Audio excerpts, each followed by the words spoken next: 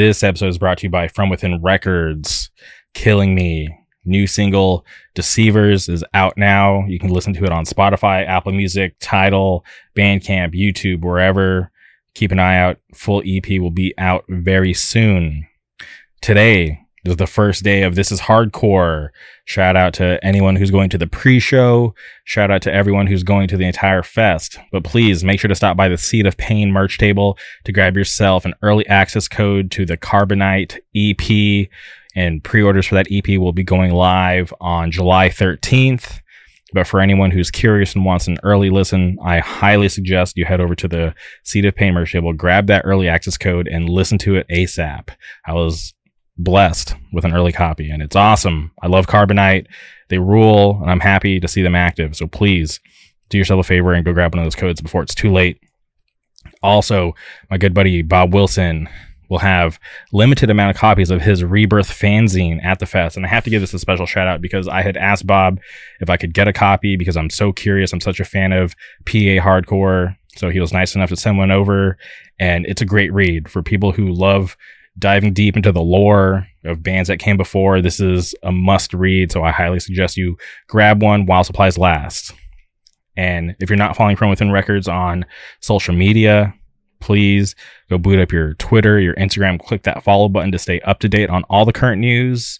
And like I always say, please support From Within Records because they support us.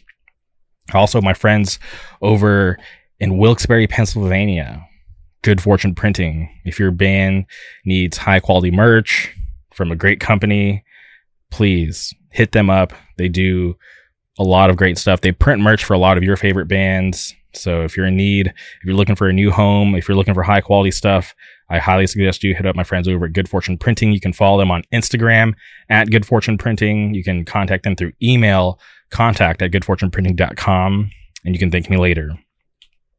On today's episode, we had to track down our good friend Anthony, and this is a rare one. I speak about it in the episode, but where I come from, the 760, the Palm Springs area, our scene, it's an interesting one. From our generation, there's literally three of us left. It's me, it's Anthony, and there's this guy named Andrew. He plays guitar in a band called Repeat Offender. I'm sure a lot of you have heard of them. So it's rare for me to have someone from back home on the podcast, and it was fun to talk about the past, to catch up and hear how Anthony's doing, because he's done a lot for being in the scene, played in some awesome bands. I know a lot of you have heard of some of his older stuff, but he plays in a newer hardcore band, and that's the main reason why I wanted to have him on, a new band called Two Guns. If you're not familiar, you can boot up the Hardcore Caviar playlist, which was recently updated. Two Guns is on that playlist, or you can head over to their Bandcamp. You can boot up your Spotify, Apple Music, and listen to the Two Guns record. It's awesome.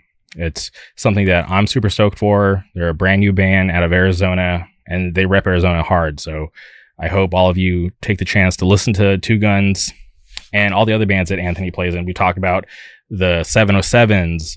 Go listen to Supercharged and Supercharged 2. Amazing, amazing music. I can't really put a finger on it, but I just love driving through Orange County, just bumping Supercharged 2. It's a great feeling, especially when the weather is nice out. Like, I can get my windows down, catch a vibe. It's super awesome. And for anyone who doesn't know about Young Lords, there's a lot of cool people in that band. The music's awesome. So please go check out Young Lords. And there's a new project that he mentions in the podcast, talks of a super band. And I'm very interested to hear that one, because when you mentioned the people that are in it, I'm friends with some of them, and I had no idea that this super thing was going on. So I'm very, very curious to hear what this new band sounds like. But please listen to all those bands. I know it's a lot, but there's nothing but time. Just, you don't have to do it right now, but I highly suggest you do it right now. But when you're running out of your favorite podcasts, when you're looking for something new, I'm telling you, just listen to any of those three bands. You can thank me later, but please strap in, enjoy this conversation. Without further ado, welcome Anthony to the show.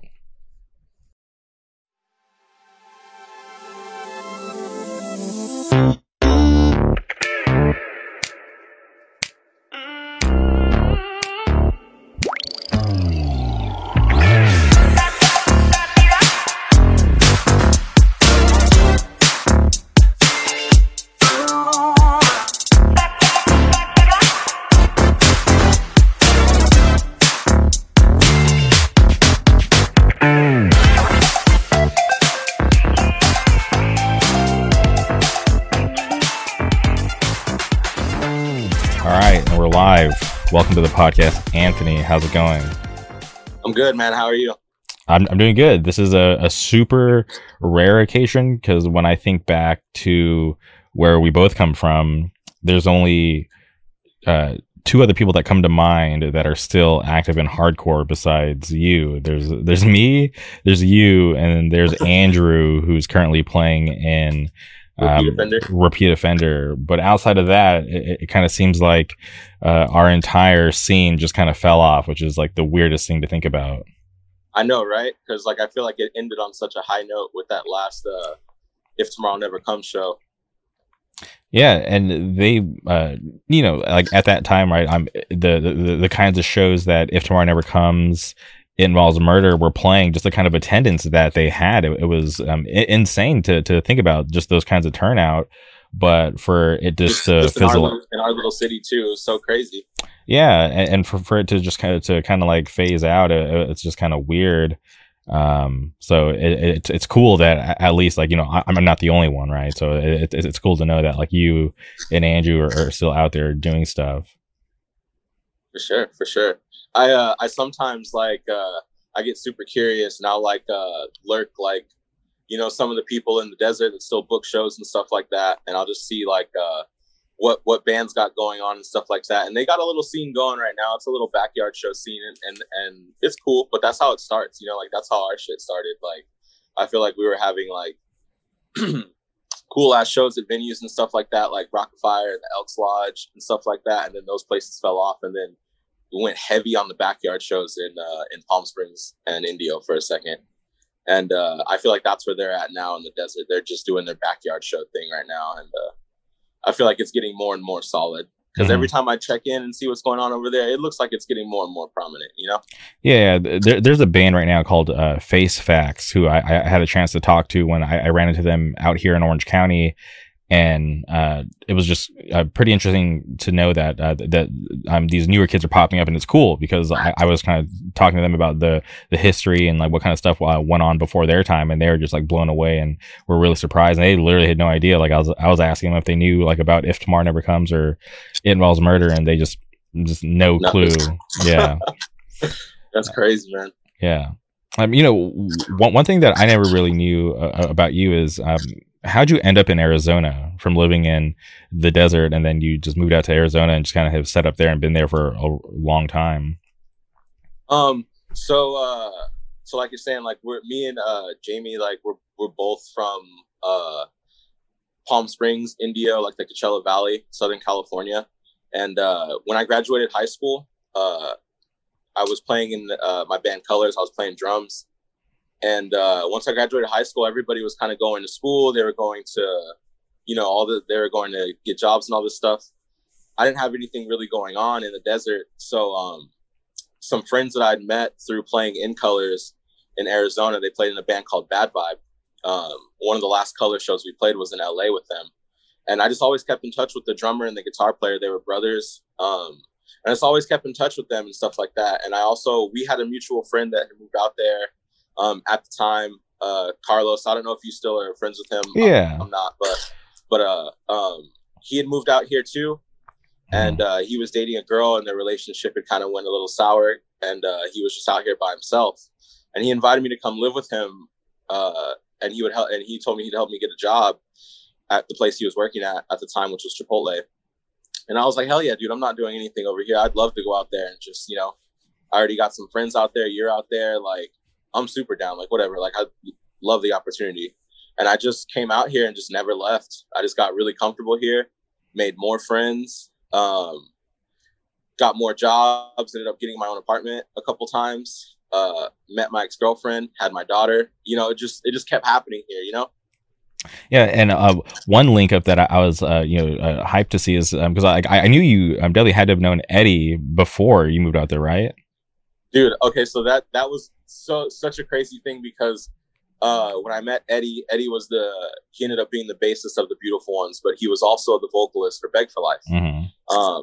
You remember Beg for Life used to play our town like every other weekend. Mm-hmm. So I'd seen those dudes for like years before I even knew what any of their names were. I just knew their band, but I knew what Eddie looked like. And he had moved to Tempe to Phoenix from Yuma. Mm-hmm. So we ended up running into each other at I think it was Ringworm and Nails playing the Nile. I think it was either Ringworm and Bitter End or Ringworm and Nails at the Nile. I forget which one, but yeah, I think we met at that show or some show at the Nile, and we just realized like, oh shit, like you're the dude from Beg for Life, and he was like, oh shit, you used to play it. You used to hang out with all the ITNC dudes, all the If Tomorrow Never Comes dudes. I remember those guys. Like, what the fuck? And we just, stayed friends ever since. And honestly, like low key, it's just been me and Eddie homied up like ever since. That's crazy. Yeah. For some reason, I thought you guys were like closer before you even moved out there. That's wild to hear. Yeah, no, dude, we totally met out here. Random coincidence. Like my first year out here, his first year out here. We both like barely knew anybody. Like we knew like that we had like the same mutual friends, but like we weren't as tight with them or whatever. And after that one show, me and Eddie literally became like some of the best of friends, and it's been rocking with each other ever since. That's my dog. Oh yeah, and obviously for people who have followed your history, like you guys have played in a lot of bands together, and still are playing together. So that's definitely cool to hear. And for you to get out to Arizona, were there ever any times you wanted to move back? Because I know times can get rough. Like even for me, like moving out here to Orange County, there was one moment where I'm like, man, I'm ready to go back home. This isn't really working out. I did. I ended up moving back home to the desert for a year, and it was a strange time, man. It was just so weird. I was so used to my life being one way in Arizona, and then I ended up having to come back home. Me and my girlfriend at the time, we ended up splitting up, and I just like couldn't get it together out here. So I had to come back home and chill with my dad and like kind of get my mind right and get my situation right for a second in the desert. And I only lasted a year in the desert. I like reached a breaking point. I was like, dude, I can't. It's so stagnant here. Like I can't. I got to get out. Like I just got to get back to Arizona. I know I can make it work. Like I just got to do it. Like I'm just gonna do it. Mm-hmm. And I moved back. I think it was 2015, and I've been back ever since. Hell yeah, that's cool that you liked it that much to end up going back. Yeah, it took me leaving for me to realize how much I really loved like my situation in Arizona, and how much I really love like my people in Arizona, and just my life in general in Arizona. Like it took me walking away from it to realize how like much I really liked my life in Arizona and how comfortable I felt in it, Mm-hmm. And as far as music, because obviously before moving out there, you played in some bands. When was it when you had the idea to start doing music stuff out in Arizona? Honestly, like I didn't have like a plan to do any music in Arizona. Like I was just, when I first moved here, I was 19 and I just had no plan. I was just like, I just want to hang out with my friends and try to make some money and just chill. Like I had no real plans, no real direction, like I was a 19-year-old kid, just like wanting to just hang out with my friends all the time. And everybody here was doing that, so it just I'm sorry, I it's so funny. I just lost my train of thought. What were we talking about? You starting music in Arizona, like how did that all start? That's right. I'm so sorry. You're all good. But yeah, everybody was just like friends, just hung out all the time here, and eventually everyone started finding out little by little like how much I really play music, because like I've always like been kind of more like low key about like how super serious I am about playing music when I do play it. So like the dudes, like I said before, they played in a band called Bad Vibe. They'd asked me to join the band Bad Vibe on bass, and it started there. Like once we started practicing, I started being like, yo, like you guys are great, but like take this more serious, dog. Like when we get together, like let's work on this shit. Like let's write something, let's do something, like let's be more than, you know what I'm saying, than where we're at. And all of our friend group, our huge friend group, started taking to that. And our friend Spencer and a friend of ours by the name of Tavita, they were trying to start a band, and they specifically just asked me, they're like, yo, we want to start a band that sounds like New York hardcore type stuff, like Life of Agony, Biohazard stuff. At the time, like that was my favorite thing. Like I was just getting really into the whole New York hardcore thing with Biohazard and Life of Agony and stuff like that. So I was super excited they'd asked me do something like that. I was like, hell yeah, what do you guys want me to play? Like, I've been kind of messing around with guitar and kind of writing riffs here and there. Like, I've never played guitar in a band. I really want to do that. So I kind of already got a song written. Check it out. What do you guys think? Played it for them, and they're like, yep, we're starting this band now. Let's go. And that's after that, like, it was just in and out of bands and doing stuff like that, and helping out friends with bands and doing Beautiful Ones until Beautiful Ones got more serious. But like Tavita and Spencer and me, that was them asking me to start a band with them. That was the start of, that's how Beautiful Ones started. And at that point, did you even have any idea on how far it would take you? Because even to this day, I still hear people, asking about you guys. Which is so crazy to me. But no, I had no idea that it would reach to what it did. I just wanted to just make music with my friends. I learned so much about writing music and playing music in that band. Started it when I was 19 and did it until now. Pretty much.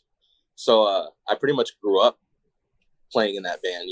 Like really became an adult playing in that band, and my lack of know-how really showed. Our lack of know-how really showed sometimes. But I'm really grateful that people like appreciate that band and it's celebrated sometimes. I'm really thankful for that. Like I'm never like the person that's like, oh yeah, pay attention to me, like I did this and I've done all this, like I'm so great, or this and that, because I genuinely don't feel that way. I feel like music is subjective, and anybody can be into it, anybody can be not into it. So I'm just always really appreciative to the people that are into the things that I put out creatively. And Beautiful Ones is one of those things. It's like really, really, really kind of special to me because, like I just said, like I grew up, I became an adult playing in that band, so it'll always be pretty special to me. And as far as the state of the band now, where does it stand? Because I know people are always, like I said, I still hear about it to this day. People asking like, oh, like why don't they do anything? Is there going to be a new record? What's your stance on everything? Right now, Beautiful Ones is inactive. I don't know if we'll ever go back to it. I just feel like we really got to a point with the band where it was just like, we just felt like it just like peaked. You know what I'm saying? Like we felt like we hit our high, and we don't really know, like for a band like us, like how much further we could really go and how many opportunities we could really present for ourselves. So we just kind of just thought it would be best to just, let's just focus some energy into some new projects, because we have a lot of music that we want to make. We have a lot of things we want to put out creatively. So it's like, we were like, just focus our energy towards that. And, we just started doing other projects and stuff like that. I think the main thing that really started that off was I started a band a few years ago with a good friend of mine named Austin Ellerbush. We started a band called Divine Hammer out here. And it was with the drummer of Beautiful Ones and our friend Andrew Vignes on bass and my friend Austin on vocals and me on guitar. And it was just, just a noisy, like hardcore punk band. Again, we didn't really have much direction, but the how easy things were with that band and how fun things were with that band really opened my eyes and showed me that, like, hey man, like it doesn't have to just be Beautiful Ones, like I can focus my creativity like in other avenues and have fun too. So I need to really capitalize on that. And that's where I'm at now. Like from that with Divine Hammer, our friend that was singing, Austin, he ended up passing away from cancer. And it was really hard on our scene and our community. He was loved by everybody and he supported everybody. Really extreme, important figure in our community. And losing him was intense. It got dark for a lot of us here for a second. And I think once we got out of that darkness, we were just like, we just got to keep creating. Like, we just got to keep making music. Like, let's just keep doing things. And every time we do something cool, I feel like we're all just like, man, Austin would love this. Like, he would love to be here to hear this and see this and just like give us input and spitball ideas. Like, so that's really like one thing that really keeps us motivated too, 100%. Yeah. And I'm, definitely sorry to hear about your friend. Obviously I follow you on social media. So I saw, your posts about your friend passing. So, like I said, I'm definitely sorry to hear about that. Definitely rough times, but I am happy to know that you guys are all, able to pull through those dark times, but still, honor his memory and still, think about him. Yeah, for sure. Gotta do the best to keep him alive, you know what I'm saying, or keep his like spirit alive. Like it's really hard with this life stuff. It gets crazy, you know what I'm saying. Like life definitely takes you in different directions and stuff like that. But at the core of it, with like our creativity and our music and stuff like that, like it's not the driving force behind it, but we're definitely always inspired to some degree by Austin and his just like his influence and stuff like that. Like we like I every band that I'm in now, like we've all had moments where it's just like, fuck, dude, I wish we could show this to Austin right now, you know? Mm-hmm. And I'm also happy that you, as the Beautiful Ones, were able to kind of have that, introspective, a sight on your band to be like, hey, like we've reached this peak. Let's, take a step back, not, completely close the door, but let's take a step back and do other stuff because we don't want to like run it into the ground and kind of, tarnish the name. Because I feel like if you guys wanted, you could play a show tomorrow and tons of kids would roll out because of what you guys have done beforehand. Yeah, and I appreciate and I respect that too. Like that stuff is cool. Like I definitely see like sometimes like the love that trickles out even on like Twitter and stuff like that.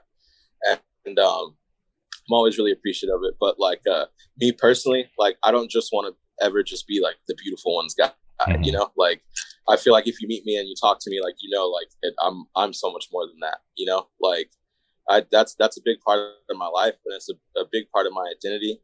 It gave me a lot of my identity, but that's not all that I am. Like I'm into so much more than just that.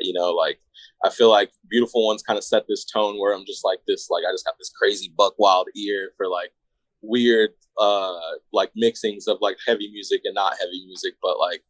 Nah, man, I just like in Beautiful Ones, it just felt like that's the direction that the band needed to go in. It felt like we started out with like this heavy, like New York hardcore influence, and then we very heavily fell into our own like heavy melodic thing. And I just feel like I just don't want that to set the tone for myself because, like I said, like I'm into creatively so much more than that, So it was also like not wanting to beat a dead horse of the band, and also not just like pigeonhole myself and put a ceiling on myself, 100%. And that's smart too, because some people will just fall in love with that little success that they have and think that's it, and it can ruin them. So like I said, I'm happy that you guys were confident enough and able to step away and do other stuff and not have to only rely on that one band.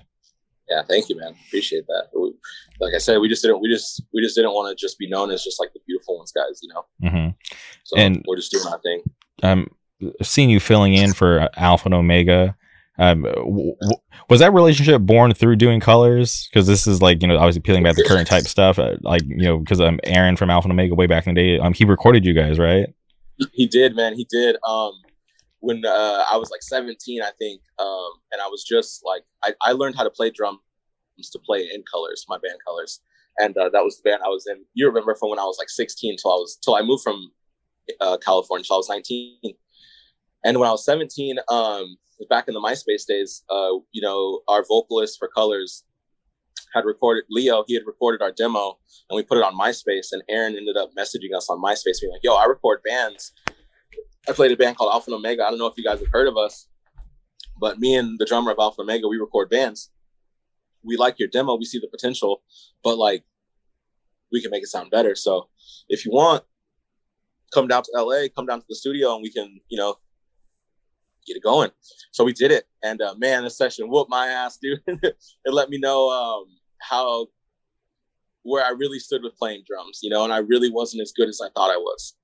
And it was just a hard reality check, you know what I'm saying? Like I never played to metronomes before or anything like that, and I wasn't really like didn't have a lot of control, wasn't very accurate with my playing, and it just like really, really, really showed in that professional like studio setting. And it was just the emotions were just weird for that whole session after that. Like my drum tracks definitely like took the life out of the fun of making a record. And it just kind of kept us down in the dumps for the next couple of days that we were recording with them, because the drums just sounded so bad, if I'm being honest. Mm-hmm. But Luis, Aaron playing in Alpha and Omega, the drummer of Alpha and Omega, Rhett, at the time doing the studio together, Luis was just popping in the studio. So he was popping in, hanging out with us, and he just like was homing up with all of us. He took us to Taco Bell down the street, and we just kicked it with Luis, and that's how I met him. And from then on, like I never kept in touch with him. You know what I'm saying? I knew he was an LA dude. They were Alpha and Omega was like, this was, in my opinion, this was like the peak of Alpha and Omega. You know what I'm saying? Like their stuff was just coming out. Like it was like what, like 2008. I'm 17, so yeah, it must have been 2008. And I think that's right when Devil's Bed was coming out, 2008, 2009. And you know, like they were Alpha and Omega. So I was just like, you know what, that guy's got his own life. He's in LA, we're in Palm Springs, like whatever. Like the dude was cool, but like I'm not gonna like, you know, be like, hey bro, be my friend. Like I'm a young kid, you're in a cool band, whatever. I just, you know, did my thing, went back to the desert with our terrible record and just kind of went back to the drawing board, you know, and just like kind of focused on becoming a better like musician and really understanding the instrument that I'm trying to play.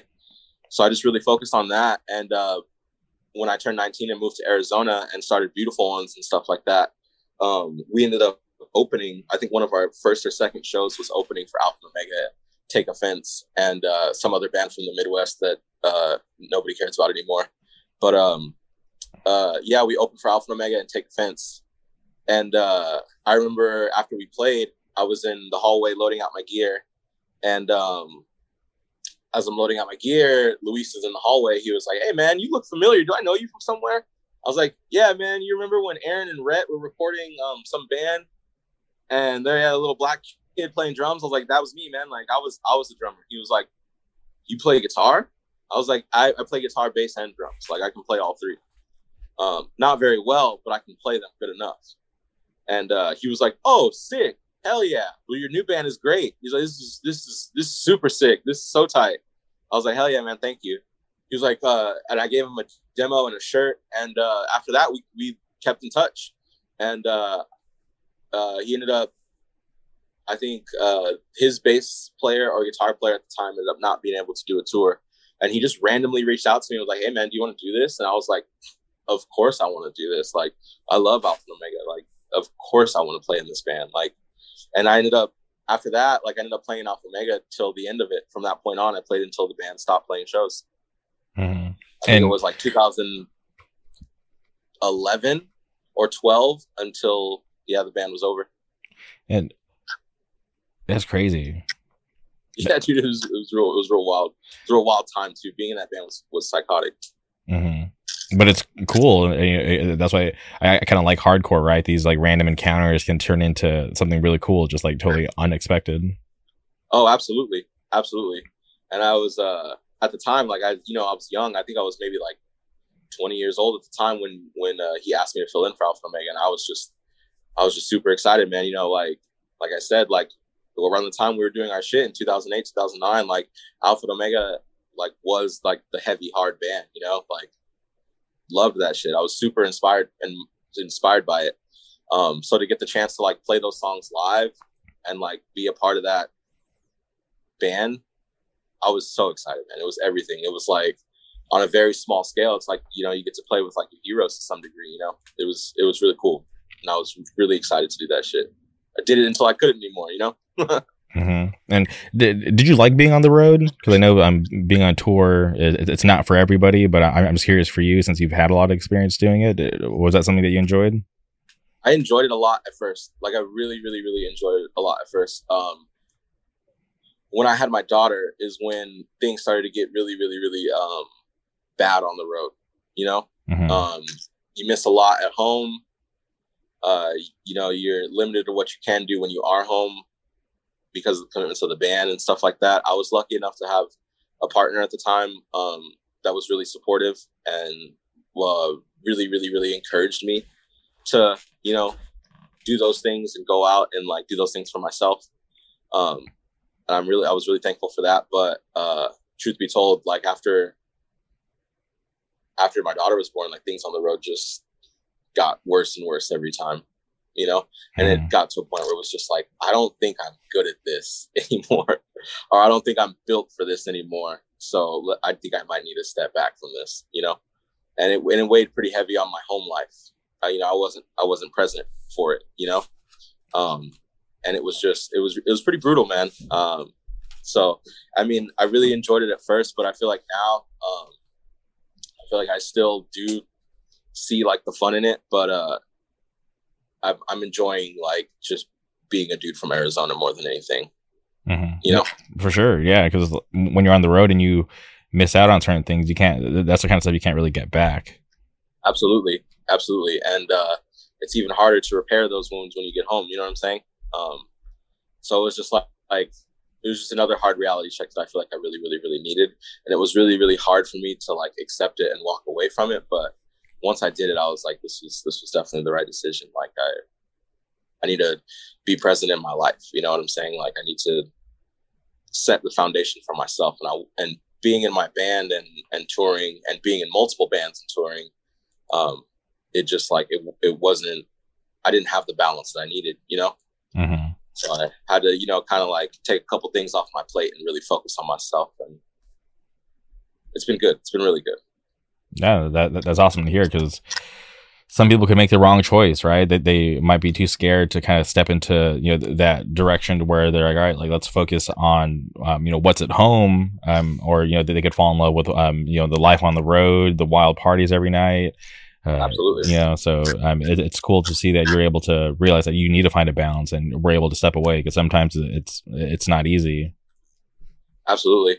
Like you get caught up in that, just the feeling of like how exciting it is, you know what I'm saying? And you forget about the real reality that is around you, you know? Being on tour, it kind of warps your sense of time and like reality, you know what I'm saying? Like, it's like your only goal is to make it to the venue to play the show. Like as long as we get to the venue and play the show, nothing else out in the rest of the day matters. And like, that's just such a gnarly, like perspective to have on the world, you know, like, yeah, because there's a lot of other more important things going on. Absolutely, that you're not taking the time to just like take in and process and respond to that, you know. Mm-hmm. So that's just where I'm at now. Like I enjoyed my time touring, but now turning 31 in September, I'm just like, I don't think I would last on tour. Mm-hmm. I would miss my girlfriend, you know, like I would miss all my friends. I miss my daughter even more. It would be rough. Yeah, fuck it. Stay home, strengthen that Arizona scene, you know. That's what we're trying to do right now, man. We got a really cool scene going on out here. And I always, you know, I feel like, and this is no diss, because I've always loved Arizona bands, but I always felt like Arizona, it was always like not really stable out there, even though they were like this, you know, very important bridge to like get to California or to get to Las Vegas.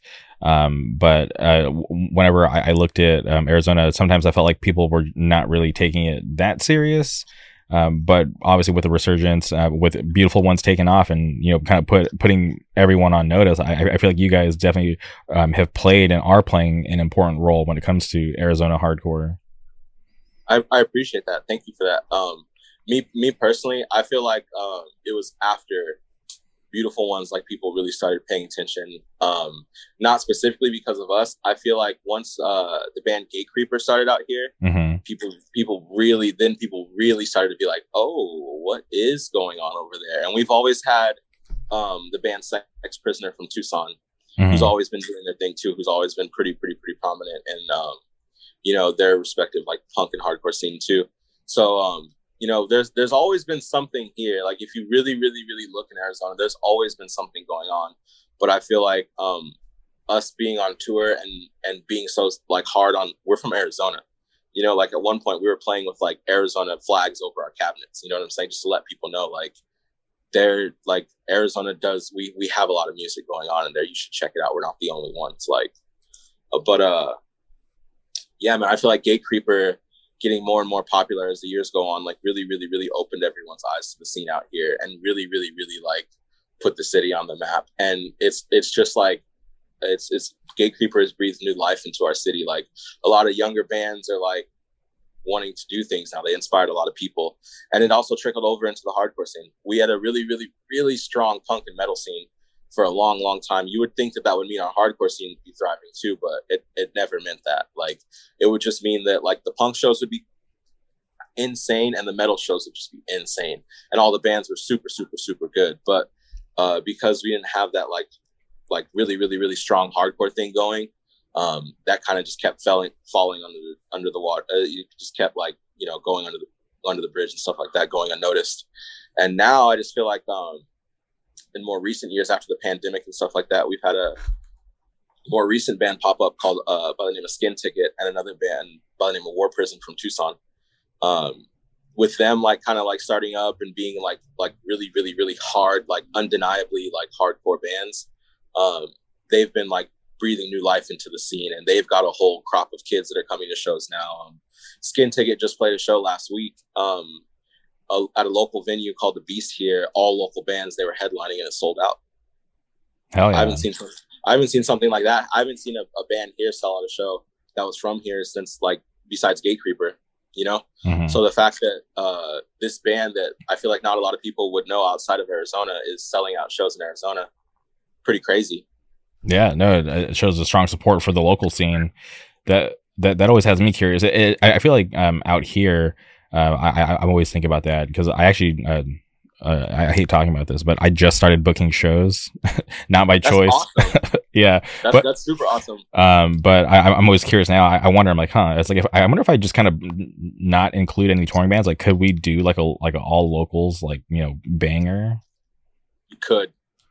And it depends on how hard the locals support their bands, but now, like, I feel like Arizona, like they're understanding that, like, listen, like, if we want our scene to be like something and be strong and stuff, like, we have to support it too. Like, our bands from here, if they're good, like, we have to support them. We have to encourage them, because with Beautiful Ones, like, you know, we alienated ourselves, you know, like, in Arizona, we were like, we're just to ourselves. Like, we only know the 5 of us. That's all we're going to stick to. That's all we really need. Like, we just want to focus on doing our band and writing our music. So we were very alienating. We didn't really like branch out and invite people to be a part of our thing. Like, and it was a huge mistake on our part, because, like, we would play at home and it would be like crickets. You know what I'm saying? Like, mm-hmm. because we weren't being present in our home scene. We weren't like supporting it either. We were just supporting Arizona. We would just leave and be like, Arizona for sure. But, like, we weren't being like, yo, let's bring out an Arizona band. Let's do some Arizona shit. Like, let's do this for Arizona. Like, we were just like to ourselves, and, you know, like, it just doesn't work like that. And these new bands, like, are embracing their community and being embraced by their community. And it's really, really, really awesome. And it's inspiring to me. It's one of the reasons why, you know, we started a lot of our new bands now, just because, you know, we see how cool the scene is. And it's like, dude, this is awesome. Like, we all know each other at this point. We're all older and we all know each other. It's like, we want to be a part of this too, dude. We want to, you know, contribute to this thriving Arizona scene right now, you know? I didn't know that the Beautiful Ones had that kind of relationship with Arizona, because I've never been to a Beautiful One show in Arizona.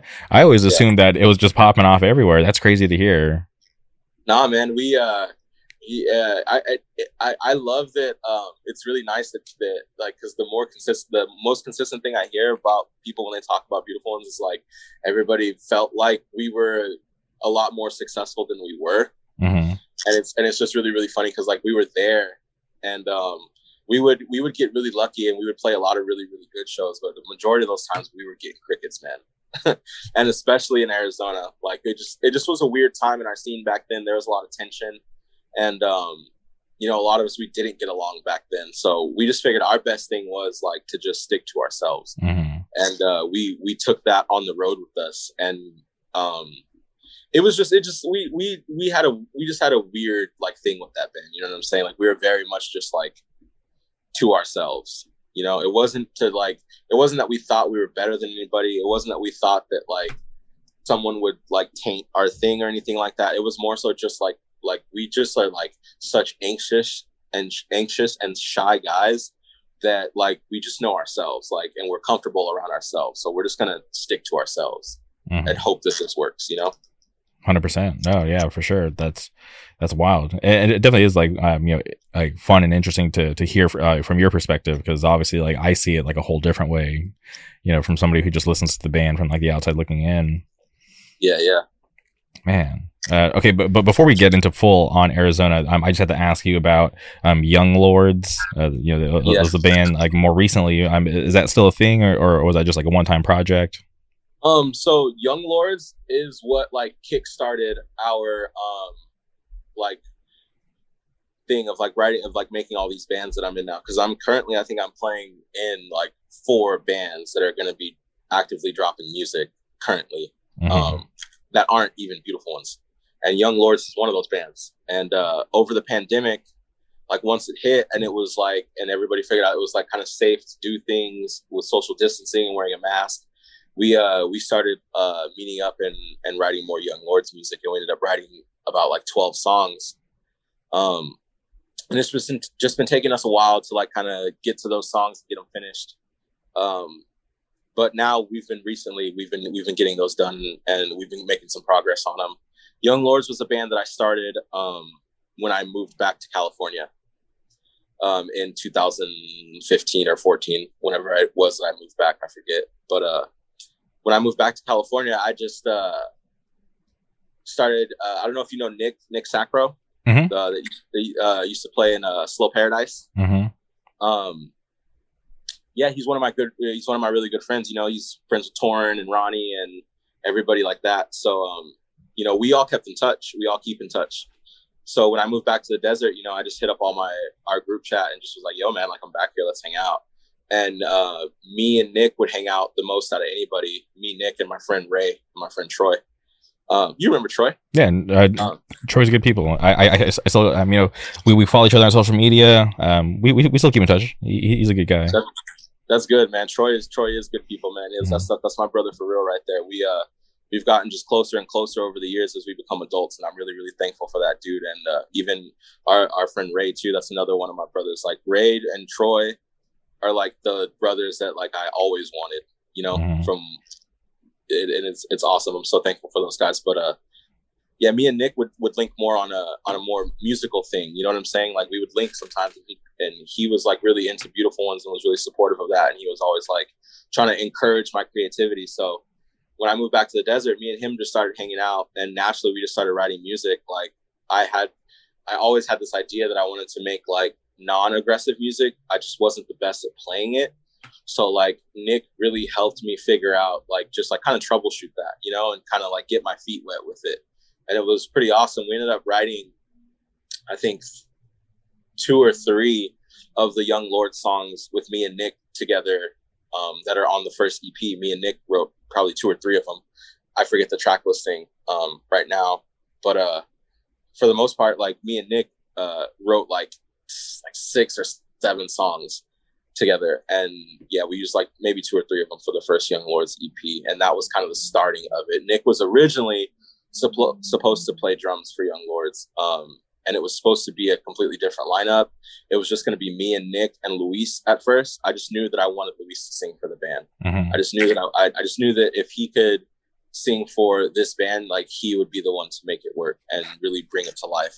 So that was really the only idea that I had. I was just like, I just know that I want to make like non-aggressive music, and I want Luis to sing for it. So I'm just going to keep trying until I can make that work. And it took a long time too. It took a really long time. You know, it was a style of music that Luis like wasn't the most familiar with. So it was like he also had to get his confidence and get comfortable within his role of that band. And it's been taking us some time. It's really taking us some time. It's a slow burn for sure, but trust me, it's burning. All right, no, that's something cool to hear, because I know, you know, there was that EP that came out, and there was a lot of you know, people excited about it, you know, and I was intrigued just because of who was in the band, just because I you know you know Eddie, and I was just curious to hear you know, this different style. So I'm happy to hear that it's still going on. The best thing about Young Lords is when you listen to the Young Lords now. Um, Eddie wrote Prisoner of Love and California. Those are Eddie's contributions to Young Lords. Like, Mm-hmm. and when you listen to the new stuff that we've done, it's like all Eddie. So like now when you hear that band, when we come back again, like listen to that knowing that like this is Eddie's like writing. This is his thing now. Like I play bass and I help with a lot of song structure, but the general ideas for that band, like I don't write anymore, and I'm really excited about it. Yeah, I feel like it makes things more exciting. I feel like we have a better dynamic that way, you know. Mm-hmm. I feel like with music, I feel like with music sometimes my mind gets so simple, so it's nice to have someone to like bounce those ideas off of and stuff like that, and kind of just like turn something into something else, and vice versa. You know. Mm-hmm. Okay, and last thing about the people from the desert. I don't know if this is a sore subject or not, because I'm sure about the relationship. Do you still keep in contact with Warren? Warren? Yeah.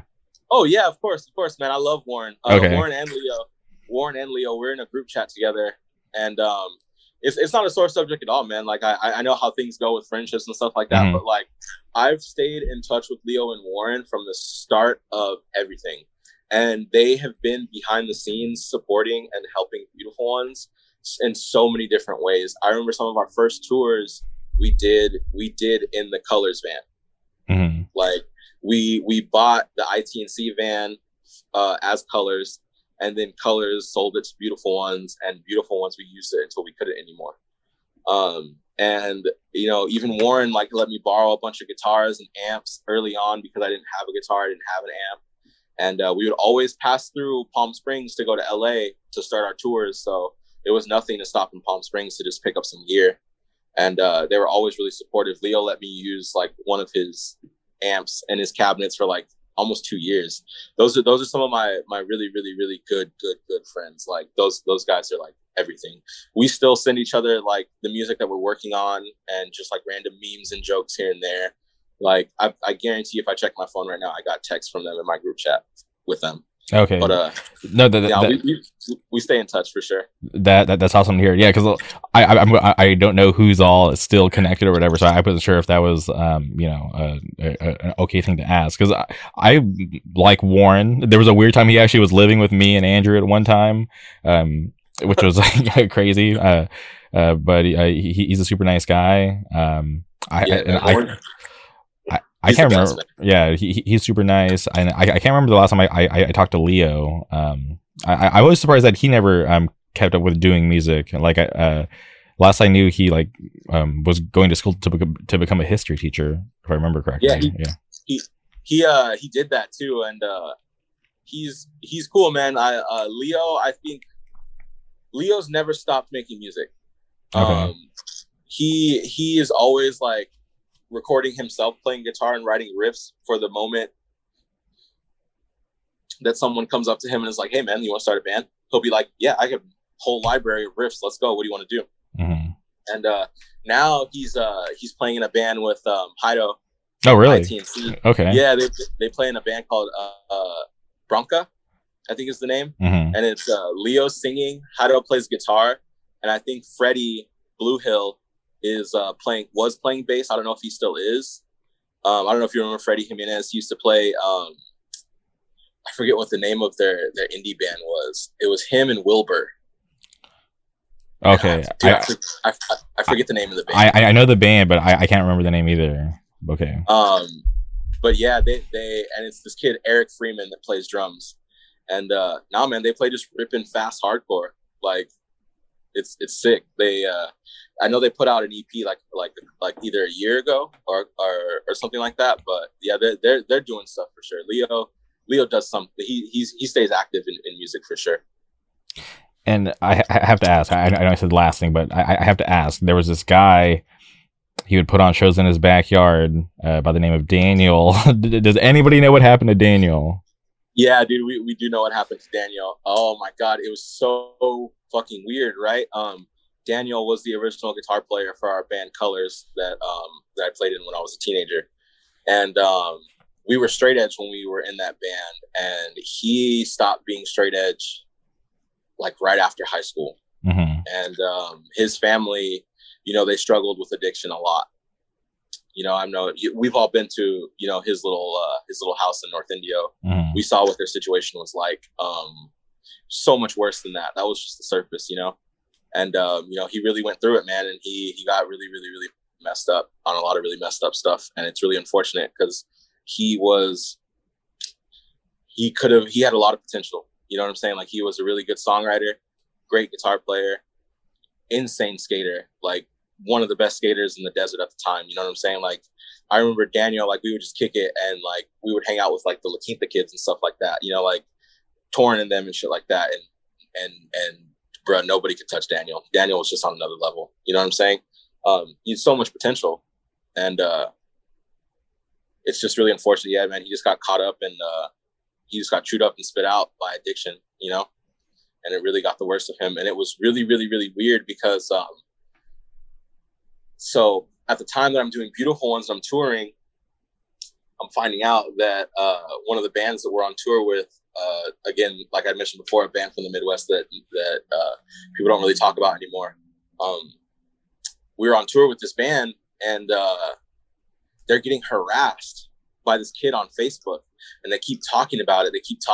They're like, dude, it's this weird ass fucking kid we've never heard of, and he's going on these weird rants on our Facebook page that like are so weird and random that make no sense, whatever. And one day we're outside of the show and they're all in a circle huddled up, like talking about this Facebook thing and these Facebook posts and rants. And I'm just like, dude, what the fuck is going on? So they show me it and I look at it and it says Daniel Villa. And I was like, oh man, I was like, this is so weird, y'all. This is such a weird, like, full circle moment. Like, that's the dude that I played in one of my first like bands with. Like, I know that guy. Like, we're from the same city. Like, that's so weird. And while I was having that realization, while that was coming full circle for me on tour, my dad had been calling me for like the past like year prior to that, being like, hey man, like I saw Daniel over outside of Circle K. Like I gave him $20, bro. He's bad. Like, or I saw him outside of 7-Eleven, bro. Like it's bad. One time, like, he like called Torin, our friend, and like tricked him into visiting him at like a psychiatric ward. Holy shit. I didn't know about that. Dude, it was crazy. I guess Daniel like called Torin and was like, yo man, I'm in jail and I need someone to pick me up. Can you come pick me up? Like, I just need someone to pick me up. Torin was like, what the fuck? Sure, I guess. Like, you know, like super nice guy Torin. Yeah, super nice guy Torin, man. Just like super sweet guy. Like, of course he was gonna help his friend, you know? Yeah. Despite how weird it sounded. So he pulled up to the address and he got there and he was like, yo, I'm here to pick up Daniel Villa. And they were like, he's not released. They're like, you can visit him though if you want. And he was like, what the fuck? Like, yeah, let me see him. I want to talk to him.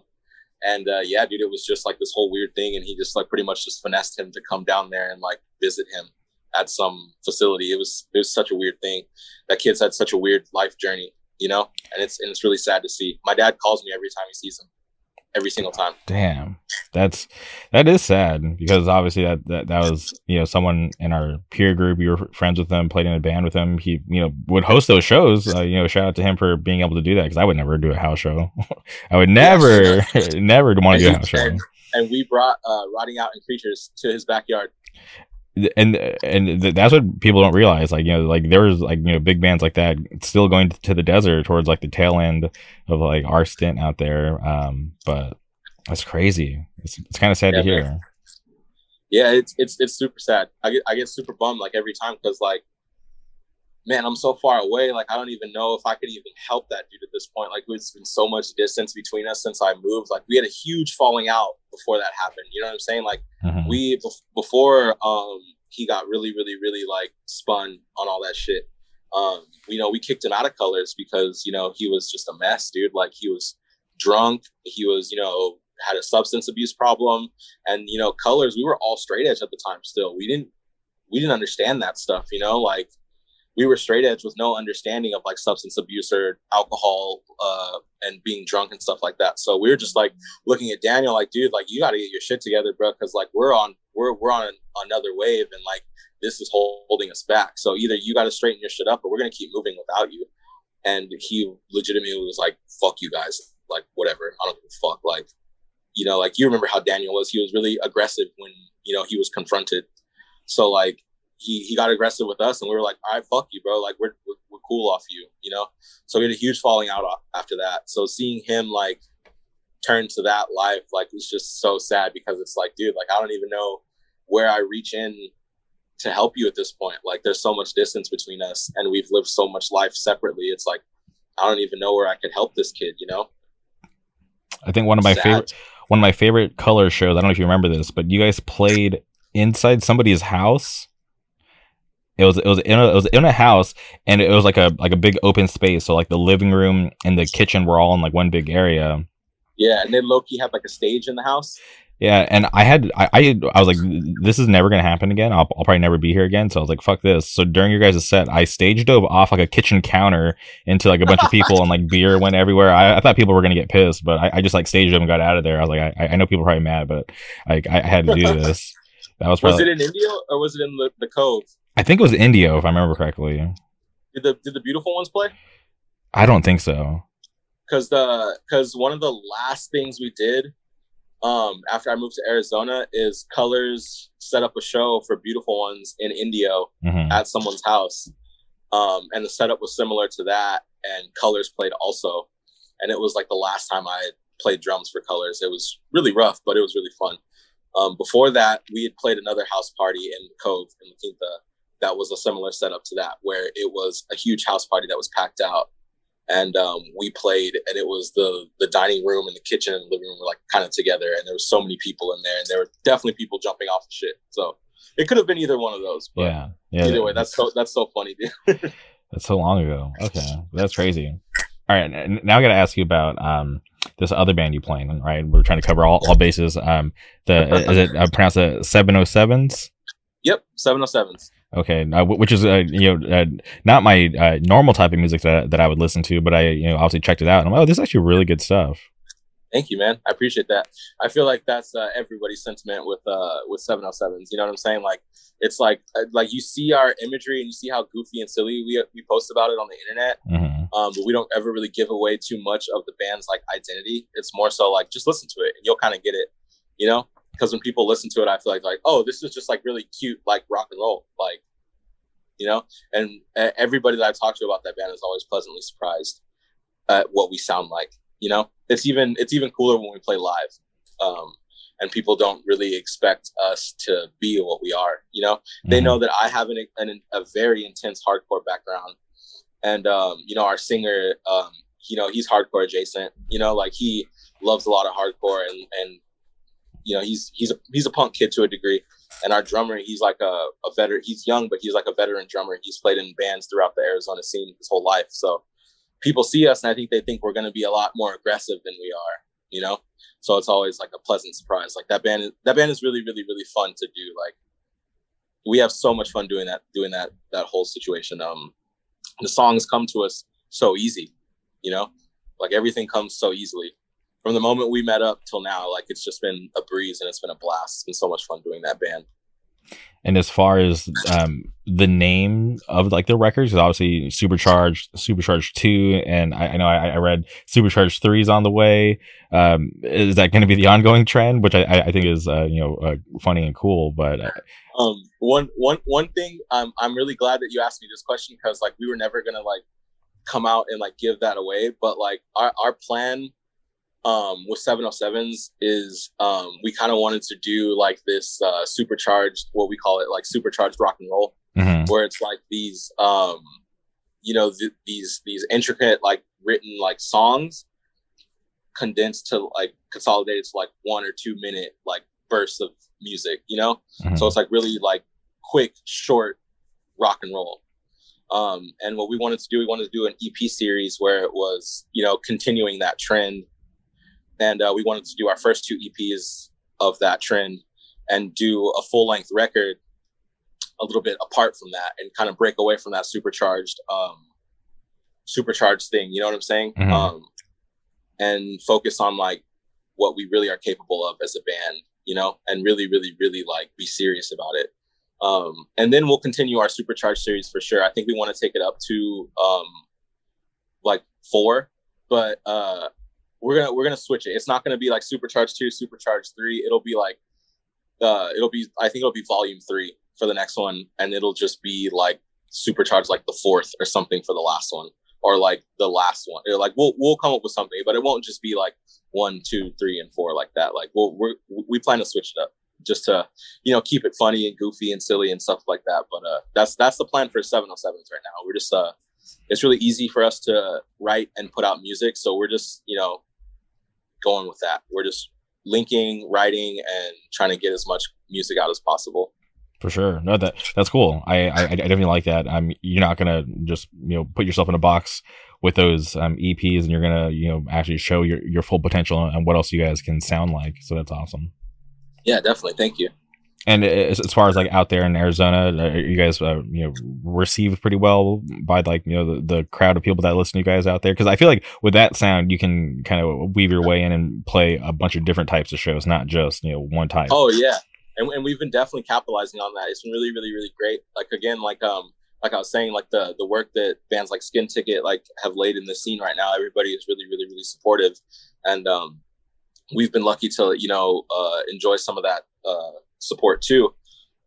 And 707s as a band, I think we've only played like 6 or 7 shows at this point, and we've been a band for almost a year now, so we haven't played a lot. I mean, only playing in Arizona, like that is kind of a lot to us. So we haven't played a bad show yet. Like we've been lucky that people have either asked us to play their already cool shows, or we get lucky where we set up events for our shows that end up just working out and people want to support it. So I'm really thankful for the support that we get in our city right now, because that's the main support that we're getting right now, is just the support from Phoenix. And it's so awesome. Like this was like our band to be like the band that's like, we're from Arizona, like for sure. Like we do so much Arizona shit. Like we play Arizona events. We're just like repping like this Phoenix thing, like we're trying to be Phoenix's sweethearts, For sure. No, I think that's really possible. And I think, people just have to be more aware of the music, because I feel like a lot of people, would love what you guys are doing right now. Yeah, we're hopefully to get it to them. We're hoping like that we'll get it to them, because we have some plans. Like we did our first music video ourselves, which was really fun, and it was a huge learning process for us. And now we're like trying to move on to our next one. We definitely want to do another music video for Supercharged too, before we move on to the next phase of the band. We're trying to keep it moving pretty quick with 707s, because we noticed that the more content we put out, the more the band grows. Like every time we put more content out, so we're just like, all right, let's just keep the foot on the gas and let's just keep going. So we're hoping to keep that momentum going. Oh yeah. Okay. All right. Well, I want to ask you about your to me your newest band, Two Guns. I was put on notice when my friend Tom Harris, right? He started posting about this. I'm like, oh, cool. Like, is Tom doing music again? Because I met Tom through just being like this random like hardcore group chat like years ago, and then obviously getting to see him when he would tour through with Trail of Lies, and just a really nice guy. So him and I stayed in contact, and I knew that he had moved to Arizona. And I was always curious if he was gonna, keep up with music. And when he posted Two Guns, I'm like, oh, cool! Like he's actually doing something new. And I didn't know who was in the band until I, found the Instagram, and I started like, looking around. And then I, come to find out, I'm like, oh shit! Like I actually know other people in that band. This is crazy. But I'm curious, like, how did you meet Tom? Oh man, dude, it's so crazy. Tom was like one of the first friends I ever made on tour, like almost 11 years ago at this point. And it wasn't even with like Beautiful Ones. It was with Beautiful Ones, but it wasn't. So before Beautiful Ones fully started touring, our drummer got asked to fill in for that band Hardside from Texas. They needed a bass player, so they asked me to fill in too. So we go on tour with Hardside. And one of the first places that we stayed was in Syracuse, and Tom was the one that put us up. And we just really clicked with Tom, and we stayed in touch with him. He was singing for a band called Unfinished Business at the time. It was fucking hard. So like that's all we needed to know about Tom, and we just loved him after that. He was a nice dude. He opened his doors to us. His band was awesome. He was a genuine person. Like we were like, we gotta stay in touch with this dude, like by any means. Like he's the coolest. Like he's just an awesome dude.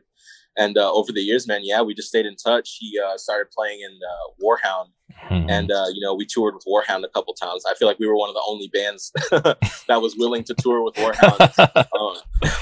Oh man, and which is so unfortunate, because like I feel like they got such a bad rep on the internet because of like internet things. Yeah. But in person and live, like they were such a tight, awesome band. Like I feel like you would watch Warhound and you'd be like, oh, what the fuck, bro? Like that's what they fucking do. Like that's fucking crazy. Because I remember being on tour with Warhound for 8 days, being like, no one in hardcore is playing as tight as this band. Like they're so good. Like just as far as like musicians go, like there's such a strong like group of like musicians. So to see Tom join that was awesome. You know, I got to spend more time with Tom, you know.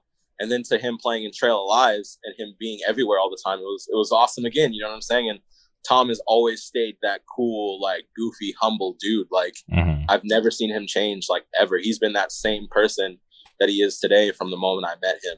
And those are the kind of people you got to keep in your life. And those are the kind of people you got to, you know, embrace and encourage. So him moving here was fucking perfect, man. Like, he like randomly hit me and was like, hey man, I'm moving to Arizona. I was like, oh shit, where are you moving to? He's like, I'm moving to Chandler. I was like, hell yeah, we're definitely gonna hang out. Like I was just thinking we would just like meet up and chop it up. And we did. We linked up and we hung out a couple times. The guitar player, Beautiful Ones, the other guitar player, James, he does a burger pop up here called Bad Jimmy's. I was gonna get to that. we'll get to that in a little bit, but me and Tom, like we pulled up to Bad Jimmy's together, and we just, you know, just homie shit, you know, just hanging out, chopping it up. And when me and Eddie like got the idea to start doing Two Guns, you know, we were like kind of like thinking like, you know, who do we want in this band? Like who would be sick? And I was like, you know, like it's hard because we don't know a lot of specific like bass players. It's always like someone that plays guitar that can play bass, you know? So like Tom, low key, like he can play guitar and bass, but like in my eyes, I don't know, I just see him more as like as a specific bass player. So when we needed a bass player, I was like, dude, I could ask Tom. I could just see what he says. And I asked him, and he was actually down. He was like, yeah, dude, I'll do that. Like, I'll come to the practice. I'll come to the practice and check it out and see what you guys got going on. And I was just like, you know, I was really, really, really open with him. I was like, hey man, like if you don't really like think it's cool what we're doing, like you can tell us and we won't feel weird. Like you don't have to feel obligated to do this band just because we're friends and we have history and stuff like that. Like, you know, like we're grown enough where you can let us know like if this isn't for you, like and we can just keep being homies. Like it's no big deal. He was like, nah, dude, this is sick. Like I definitely want to be a part of this. Let's go. And he's been rocking with us in Two Guns ever since. It's been pretty nice. That's awesome. The way you described Tom, that's exactly how he is. Like ever since I met him, he's been the same person. So I'm happy to hear that, you know, he's out there, you know, I'm hanging out with you guys and doing cool stuff, because he's definitely a genuinely good dude. Yeah, dude, he's awesome. He's like the secret like weapon in our band. Like it's fucking crazy. We were talking about the other day. Tom is like the wild card. He is always like the missing piece to every equation. Like we're trying to write a song. Tom has an idea that flips the whole song on its head and makes the song. We're like trying to do some art. Tom, like he had just from like working in merch companies and stuff like that and doing design, you know, he has a really in-depth, like really good input and like opinion on art and the things we do. Like he definitely contributes a lot to our creative process. So, you know, like I said, he's our secret weapon, man. He's our sweet, genuine, goofy secret weapon, you know? Hell yeah. And the demo hasn't been out for that long, what, just like a couple of weeks at this point? Yeah, just about a little over 2 weeks now. And what's it been like for you guys to put out like that kind of stuff? Because it's on the heavier side, so I think it's cool that you guys went that route with it. Well, as you know, like one of our friends that like helped me really, really, really form my like hardcore music taste is our friend Andrew Machadi, that plays in Repeat Offender. He played in Colors for a little bit too, and when he played in Colors, he introduced me to a lot of music that really resonated with me, that kind of set the foundation of my like musical identity and what I reference and what I think is sick. And a lot of that stuff was like Ringworm and Integrity. Like I know you remember how much like Andrew was really into Integrity when we were like younger. It was like one of his favorite bands, and like he put that in me, you know what I'm saying? And a lot of the drumming style and how dark and like just like evil it was sounding. Like I just loved it, you know, and it always stuck with me. Show me like them, Steel Nation, and like Pale Horse and stuff like that, and like that style of like that like really like hard, like aggressive, like metallic hardcore with like the double bass and shit. That shit really, really, really like resonated with me, and so I've always like had that interest in like playing that kind of like hardcore. Like I've always wanted to do like a band along those lines that was going to be a little more metallic and stuff like that, and you know, once we started doing the Young Lords thing, like after a couple practices, you know, Eddie would just, you know, turn the distortion on the guitar and just like start playing hard riffs.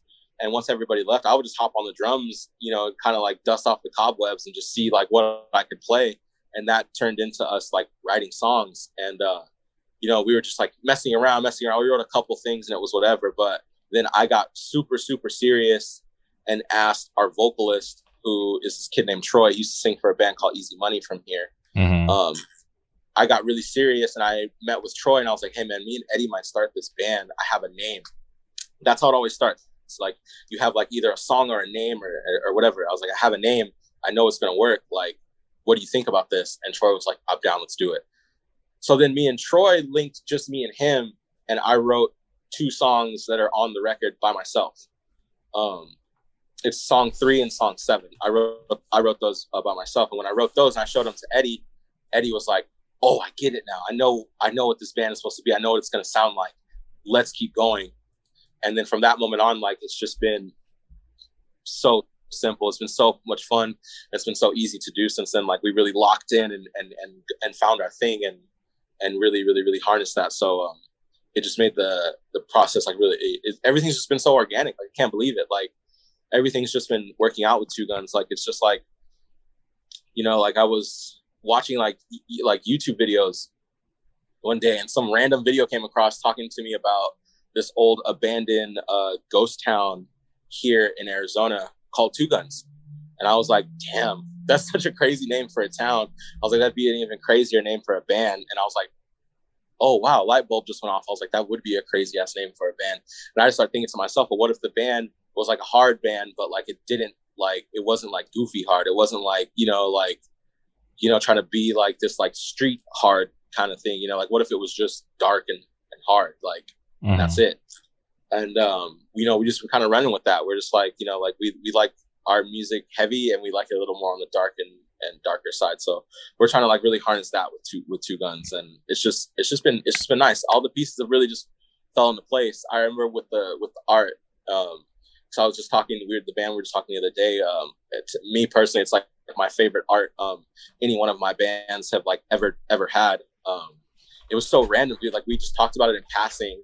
I was talking to our singer Troy and I was like, man, the art would be fucking sick, dude, if we could just get like a picture of like, cemetery gates and just like shop it to say the name of the record and our band name. And he was like, all right, let me ask somebody.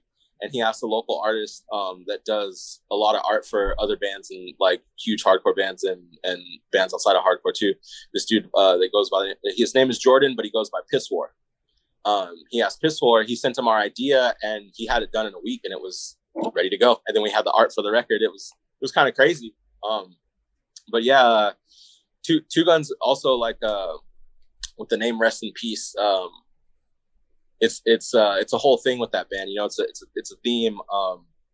Our singer, I don't really want to fully put his business out there, but he has struggled with substance abuse in the past, and I'm sure with that and the name Rest in Peace, you can put 2 and 2 together as to what has inspired his his lyrical content and the name behind the record. And we just kind of use that to set the tone with the band, and we kind of just trying to stay supportive of him too, and keep him on a better path, and really support him, and also make something that we're all proud of in the process. 100%. Yeah, and I've told you this privately. I told Tom privately, but I think Fear is my favorite track off the record. That's like when I was going through it, like when I got to that track, I'm like, damn, this one just hits different. This is like that one just awesome, like stood out to me. That's awesome because that's my favorite song on the record too. Mm-hmm. And it was the last one that we wrote before we went into the studio. I remember me and Eddie, we were practicing all the songs, just me and him, before we had to record them. And at the last minute, Eddie was like, I kind of got these riffs. And he started playing them. And I was like, oh shit. I was like, okay, play this riff first, and then this one after, and then this one at the end. And I'm going to play these drums. Let's try it. Dude, literally, first take, it was perfect. I was like, oh, fuck. He was like, what do we want to do with this song? He was like, are we going to put it on the EP? Because we were going to call it EP at the time because it was only like 7 songs and it was pretty short. Mm-hmm. Once we got that song, I was like, we have to put it on the record. We have to make this a full length record now. Like it's got what it needs now. Like now it feels like a cohesive like album where it's balanced. You know what I'm saying? I feel like Fear was like the missing track, you know, that it needed to like fully well round the album, you know? So hell yeah, I'm happy to hear that, man. That's my favorite song too. Like I genuinely love that song. Hell yeah. And as far as like the band, do you have any shows planned, or you know, because obviously it's been a couple weeks. We were trying to like figure out a first show for Two Guns. It's been really hard to find a venue out here in Arizona right now. Everywhere's booked up. Like I said, our scene is thriving on all levels, all the way across the board, with punk, hardcore, alternative rock, shoegaze, like everything. Like every scene is going off right now. So like with that being said, like all the venues are pretty booked up. So it's kind of hard to get something, you know, specifically for us, because we definitely want to do a banger show, all locals. You know what I'm saying? Mm-hmm. I think it's going to be Two Guns, probably, hopefully Skin Ticket, and hopefully War Prison if we can, you know, make it work. But that's what we're looking at right now. We're trying to get that the details for that worked out. But right now, we did just shoot a music video that I think we're going to be dropping over the next week. So we'll have a music video coming for that, and then hopefully some shirts. We'll put some shirts online because we've been cooking some designs behind the scenes too. So we got a couple things in the works, but for right now, first things first is going to be this music video. We're going to get this out and kind of like, you know, put more face to the name, you know? For sure. You got to put that album art on a shirt. Oh, I know, right? It's so sweet. Well, I want to make posters of it, man. It's so cool. Mm-hmm. Okay. And then I have to ask, hold on. One last thing. Remember our mutual friend, Jeff Yuma? Yes. He had reached out to me about Two Guns, and one of the first things he said, he's like, it's crazy to see Anthony behind the kit again. And it's just like, oh, okay, yeah, he's one of those people that remembers that, you know, you do other stuff besides playing the guitar.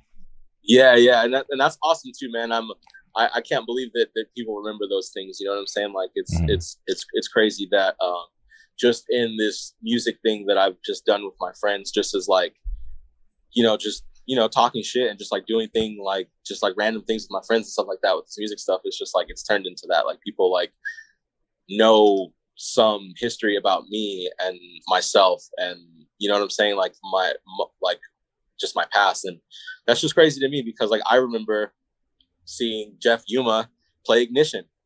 You know what I'm saying? I remember the stories of them flipping a car after playing Ignition in Palm Springs. So it's just like I've always been aware of Jeff Yuma. He's always been like a very important figure for like Yuma and Arizona hardcore. Like he's a very well respected person throughout our entire community. You know what I'm saying? People that like now, because it's a younger crop of kids, they're not as familiar. But the people that do know Jeff always put respect on his name, because you have to. You have to. Like that dude is, like I said, he's such an important part of like Arizona music history, and Beg for Life is too. You know, 100%. They still play shows. They still play shows to this day and kill it. Yeah, I saw them like 2 weeks ago. I bet they were awesome. Yeah, they had 2 guitar players, and it was crazy to see because it was in LA. So it was crazy to see all these younger kids from LA know the words and know the mosh parts. And I was like, oh, dang, this is weird, because I wasn't sure how it was going to go for them because they hadn't played out here in a while. But yeah, kids are paying attention to these flyers and looking at bands that they see that are coming through. So it's definitely a good thing. Yeah, absolutely, man. Because like even with how, because like Beg for Life, they still play songs from like MySpace core days, you know? And it's kind of fucking crazy just to see like how long like they have lasted. You know what I'm saying? Because if you take the time, if you see the name and you listen to a Beg for Life record, like it doesn't matter when it came out, like that shit is still relevant to current hardcore. Like it holds up, man. It really holds up. A lot of those riffs are fucking insane. Their song Means to an End, has like probably one of the like hardest modern mosh parts like ever, bro. Like straight up. Like sometimes I put that shit on. I'm like, fuck, man, I might mosh my couch down real quick. This is fucking hard. So it's nice. That's sick, man. I love to hear that like people are putting respect on Beg for Life, and I always love the people putting respect on Jeff's name because you know he's been doing this shit, this Prison Hill shit, this Yuma shit for a very, very, very long time. You know. I'm not sure if you know, but he sings for a newer band called Dim View. No way! I didn't even know that. Yeah, I got to send you their Bandcamp link because I'm pretty sure they have like a couple songs up, but it would be sick to see Dim View and Two Guns play a show because I feel like you guys would like fit together pretty well. Oh, I would love to. I would love that. I want to hear it. Like I want to hear it. Send me that. Yeah, for sure. I definitely will. Jeff hit me about he hit me up about Two Gun shows and was asking if when we do get our show going, if we could throw Beg for Life on there too, and I'm all for it, man. Like I said, like you know, that's some full circle shit with Eddie too. You know, like that was his band that he like, you know, did a lot of touring in and a lot of shit and got his stripes in too. So yeah, I definitely want to see Two Guns and Beg for Life or his new band Dim View like on a bill together for sure. Okay, and obviously Two Guns on Atwater Records. You're representing the label with that t-shirt right now. Can you speak about them? Or wherever it is, there it is. Atwater is shit, man. The original drummer for Beautiful Ones is a guy named Spencer Ramirez, and he does a wellness store or shop here in Arizona called Mount Sunny that's blown up over the years that him and his wife do. His wife is like she's like really, really, really like well versed in like Chinese medicine, very educated in Chinese medicine and healing and wellness and stuff like that. So they have a whole shop out here dedicated to that, and they've really grown it over the last years here. And it's I feel like at this point it's a very like important part of Arizona. But you know, he just had the idea to always start a record label, I think with some of his friends when he was living in California in the Atwater Village. You know, him and his friends, I think it was one of the guys that play in that band Daisy Chain. They just always had an idea to start a record label. And when we did Divine Hammer with my friend Austin, like I mentioned earlier, when we wrote our demo, naturally I just sent it to all my friends just to be like, yo, what do you think of this? Like, we wrote this, like, is it cool? Does it suck? Like, give me your honest opinion. And Spencer is always one of those people that I bounce my music off of, and I sent him Divine Hammer, and he was like, this is awesome, dude. Let us press a cassette for you. I was like, let who press a cassette for us? And he was like, oh, me and Dandy from Daisy Chain, we've been talking about doing a record label for a really long time. This would be the perfect way to start it. We were like, okay, for sure. And you know, he did the first Divine Hammer thing on cassette, and then he kind of just, you know, ran with it. He, you know, scouted some bands for himself out in LA. I think he, you know, they ended up doing some stuff for Daisy Chain. I think they did some stuff for Luster too. Mike Ultra, I think they did some stuff for Mikey Ultra too. So, or Ulta, I forget what that dude's name is. I don't know it specifically. Don't quote me on that. But then with all that, like, you know, he really, they did some groundwork and got some life into that label. Divine Hammer was getting to a point where we were going to be releasing our debut, like, actual EP that wasn't a demo. And, you know, Atwater was like, yo, let's press some vinyl. Like, let's do it. Like, let's press you guys some vinyl. And after that moment, we just kind of stuck with it. Like, we had once the Divine Hammer vinyl like came, we were just like, damn, this is real. Like, this is Atwater's like a real thing now. Like, you know, like, it's valid. Like, it's for sure now. We have wax, we have vinyl, like, it's here. It's valid now. After that, you know, we kind of revisited Beautiful Ones, and we wrote a Beautiful Ones EP that came out in, I think, late 2017, early 2018. It's called the Beautiful Crew EP. And when we dropped that, we were like, yeah, let's maybe think about getting this to maybe a bigger label or something like that. And you know, so much time had passed, we weren't really relevant anymore. People weren't as willing to, you know, pick up on Beautiful Ones. So we were like, all right, that's cool. That's no big deal. We understand. We know how it goes. Like, you know, we have been absent, so it's fair. Spencer came knocking and was like, hey man, the record's really, really good. you should let me put it out on Atwater, and maybe we can run some cassettes or something.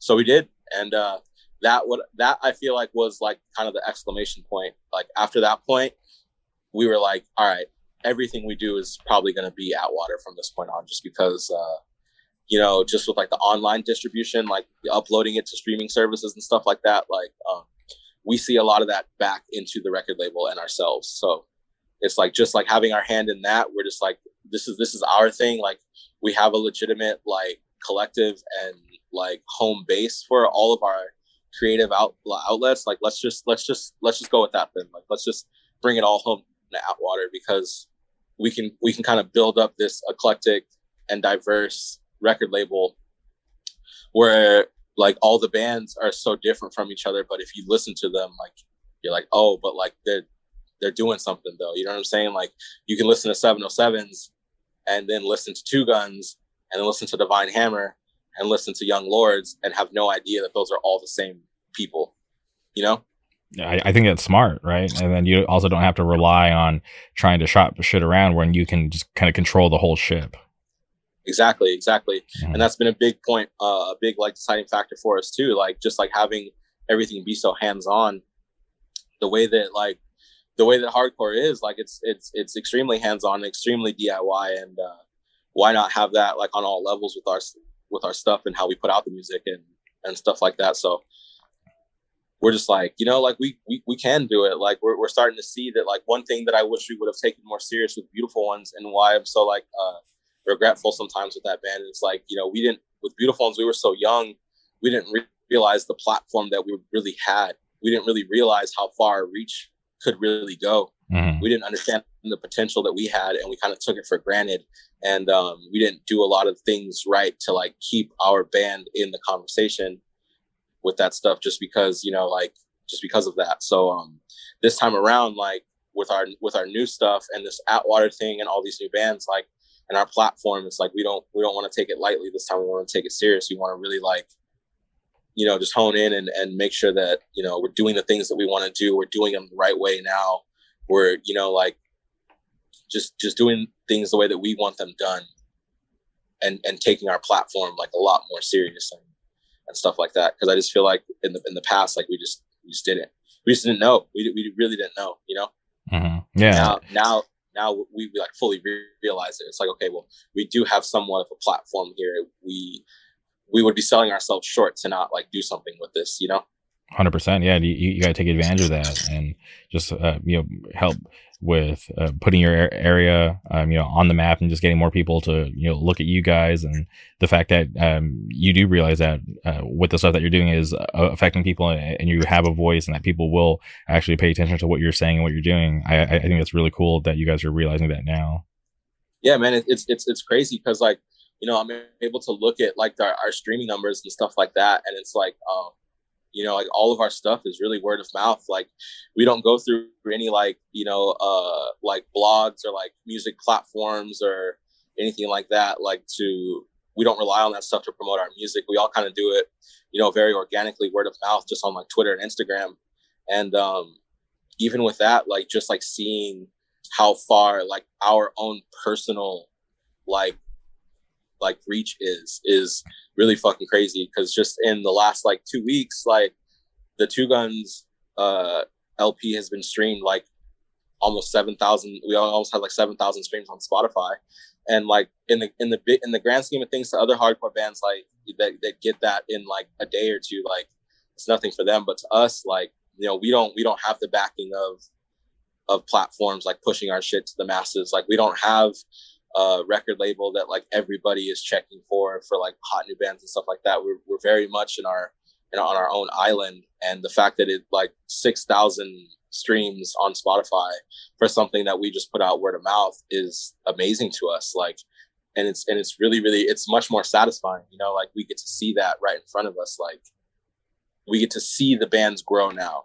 Mm-hmm. and it's really rewarding, and it's really awesome. And like that is keeping us like making this music, you know what I'm saying? Like having it be that hands-on and seeing like the reach of it. Same thing with 707s. Like we're slowly watching 707s grow from the first EP to now, like just watching those numbers go up and up more and more. It's just like, it's mind blowing to me. You know, it's really nice. Like you really like I finally like am realizing like the reach of my platform, and I'm trying to just do something with that.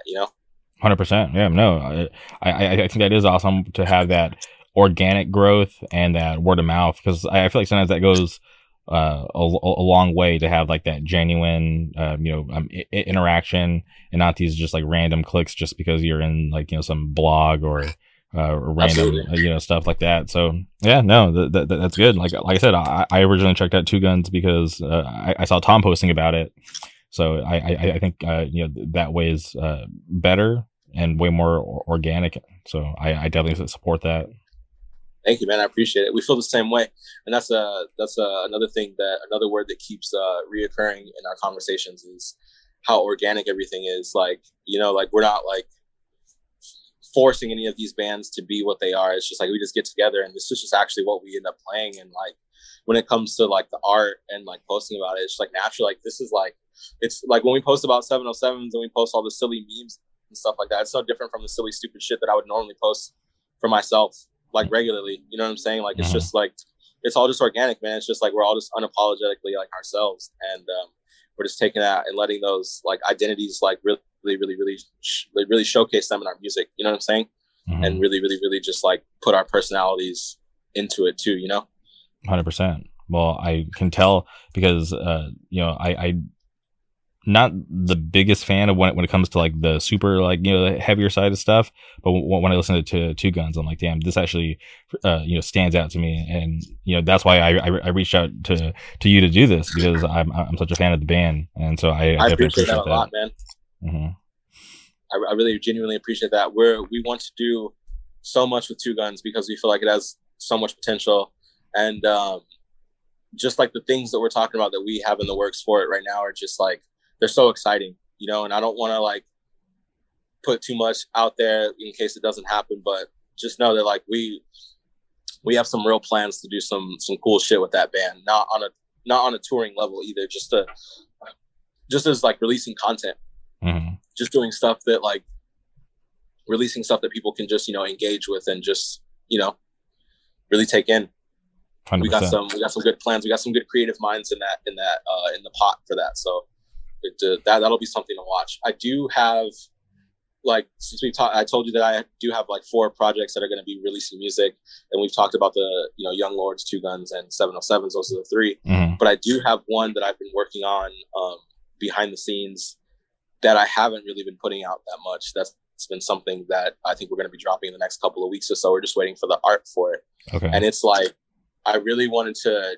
Arizona has this thing where we have like a bunch of like hardcore people like coming here to like kind of low key like just like chill out and live a quiet life. Like we see Tom over here like moving over here with his girlfriend, and they're just kind of chilling, doing their thing.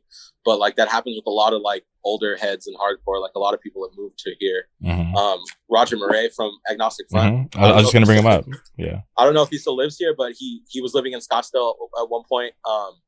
Which was so awesome. When we were touring with Alpha and Omega, we met Agnostic Front in Europe, and we played a show with them, and we got to chopping it up. And Luis was talking to Roger, and Roger was like, "Yeah, man, I'm living out in Arizona in Scottsdale." And Luis turns around and points to me and James, the other guitar player, Beautiful Ones, who was filling in for Alpha and Omega too. He was like, "Hey, these fools are from Arizona. You should talk to them." And we chopped it up, and Roger Murray was like, "Yeah, man, I'm just out there with my kids." I was like, "Dude, I just had a kid." He was like, "Dude, we should hang out." I was like, "Oh shit, Roger Murray wants to have a play date with me. That's fucking crazy." I never followed up with him, but like, it was just so gnarly. Like that's just being embraced by like a legend like that, just because we live in the same like area, was so crazy. Like that dude has done so many legendary things. He's, direct influence on modern hardcore is insane. It can be heard and referenced in almost every band. So it's just like the fact that I was able to oh man, it's just so crazy. But back to what I was talking about, just like having like older heads in hardcore come here to like, kind of just do their thing. I really wanted to start like in all Arizona, like legendary, like super, like not like superstar, but like all-star band essentially. And I wanted it to just like, I just had this idea, like, again, like every band starts with a weird random idea. And I just had an idea of like, what if it was like the one transplant being me, that like, you know, kind of like became like, that got like notoriety from like doing my band that was an Arizona band. Mm-hmm. And then what if it was someone who was already a staple in Arizona, in Phoenix, and which was our singer, who was the drummer of Beautiful Ones, Nato Galaz. You know, what if we had somebody that was actually born and raised here in Phoenix, and then we brought someone else from Tucson, the other side of Arizona, that doesn't get as much recognition, not because like they don't like contribute, but because like it's just hard to get on in Arizona. But what if we brought in this kid from Tucson that sings for a band called Get a Grip? His name's Gabe. I know Gabe. What if we bring him to what if we bring Gabe to play drums? Mm-hmm. And what if we had, you know, the Phoenix, the Tucson, the Transplant, and then what if we had just like one legendary person? And we ended up, we've always been kind of really good friends with Derek Skase, the bass player of Cold World. He ended up moving out here, and we met him through you know, a legendary hardcore photographer, Manny Mares, who was also a part of our friend group. He was really good friends with Derek, and you know, he introduced Derek to everybody. And Derek, low key, when we were doing Divine Hammer, him and our singer Austin would always talk about music and stuff like that, and geek out, and they would always talk about like maybe potentially making music together one day. And with Austin passing, like me and Gabe, we started linking and writing like songs over the pandemic too. And we wrote about like 3 songs, and we got to a point where it was just like, I'm playing guitar, he's playing drums. We were like, damn, we need someone on bass. Who could we ask? And I was like, man, like I kind of wanted to save this for like something kind of serious. But like, you know, I always knew that like Austin and Skase were talking about at some point making music together. I was like, I could reach out to Skase and ask him if he'd be interested. And I was like, we can go from there. And I reached out to him, and it was the same thing like what happened with Tom. Like Skase showed up to practice, heard what we were working on, and was like, this is cool. And he just kept showing up. That's crazy. He just like kept coming to the practices, and like and when it came to recording, like he really stepped up and you know, really let himself shine with like the bass lines and just like overall input and just like how things should sound. And it's just been really cool, man, doing like something with like all like that I consider like legends, you know, myself excluded. Like I think the world of like Gabe and like what he's done with his scene in Tucson and his band now and his previous bands and what he continues to do. Like Gabe, really inspiring person creatively, you know what I'm saying? Mm-hmm. As far as like the Arizona music scene in general goes. And Nato, the guy who sings, he was a drummer for Beautiful Ones. He stepped in after Spencer Atwater like left. And he's just like, he's the reason. Nato and Spencer are the reason I stopped playing drums when I moved to Arizona. You know what I'm saying? Like when I moved here, like I was a drummer, like fully fledged, fully submerged in it, like straight up. I only had drum brain for music. And when I moved here and I met Nato and Spencer, and I seeing them play drums, I was like, these dudes are so much better than drums than me. Like I never have to play drums again, so I'm not going to. And you know what I'm saying? Like just like having him do the vocals, like I just have so much respect for Nato, and like just like him as a person, and to Skase being someone who, you know, contributed so much hardcore music that was so that just contributed so much to like my younger years and my childhood and like high school and stuff like that. Was just like very much like some of those Cold World records and like stuff like that like got me through shit. You know what I'm saying? Like helped like shape my musical taste. And that's just Cold World. Like, you know, like he's done stuff with like Pegasus that like I loved the Pegasus shit when it came out. When that shit hit the Bridge 9 board, oh man, I was all over Pegasus, man. I really, really, really loved that band.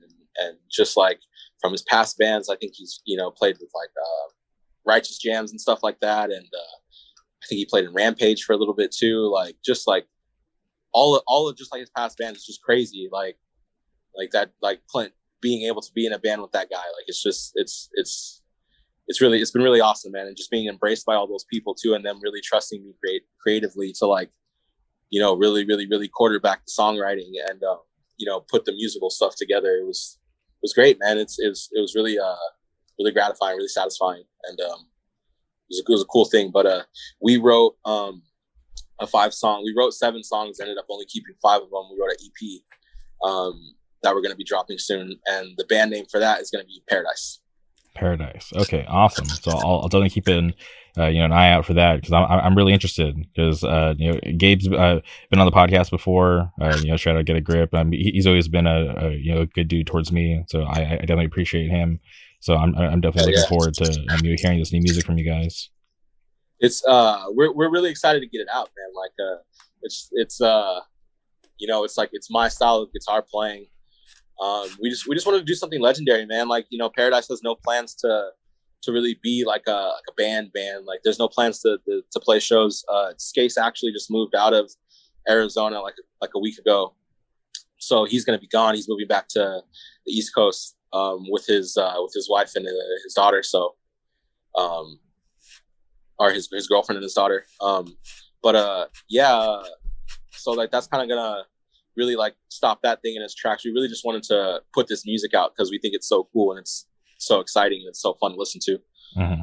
We more so just wanted to do something legendary. Like, it was, a lot of the things that he did back in the day, like he did bands where they would just, drop stuff and, you would never hear about them again. And like I mentioned just right now with Pegasus, like that was something like that. You know what I'm saying? Like, so like Paradise is like going to be a thing that like if people do like it, maybe we can work out something where we'll play a show at some point, but it's not show driven. It's more so just like creatively, we just want to put this music out, we just wanted to bring all of those personalities together and put them on one record together and see if it could work. And in our opinion, it did, we'll see what the masses think about it when we put that out. But as far as like music in the vault that we'll be dropping for the year, that should be everything that we had, that we were trying to drop. Everything that we've been sitting on. Once Paradise comes out, like that should be the last of it. Then we'll be moving forward to our next plan of ideas, our next batch of like stuff that we want to do. Because even with Two Guns, like we have an idea for our next release already, and what we want to do with that. With 707s, we're working on our next release right now. Paradise, like we were in our group chat, not in our group chat.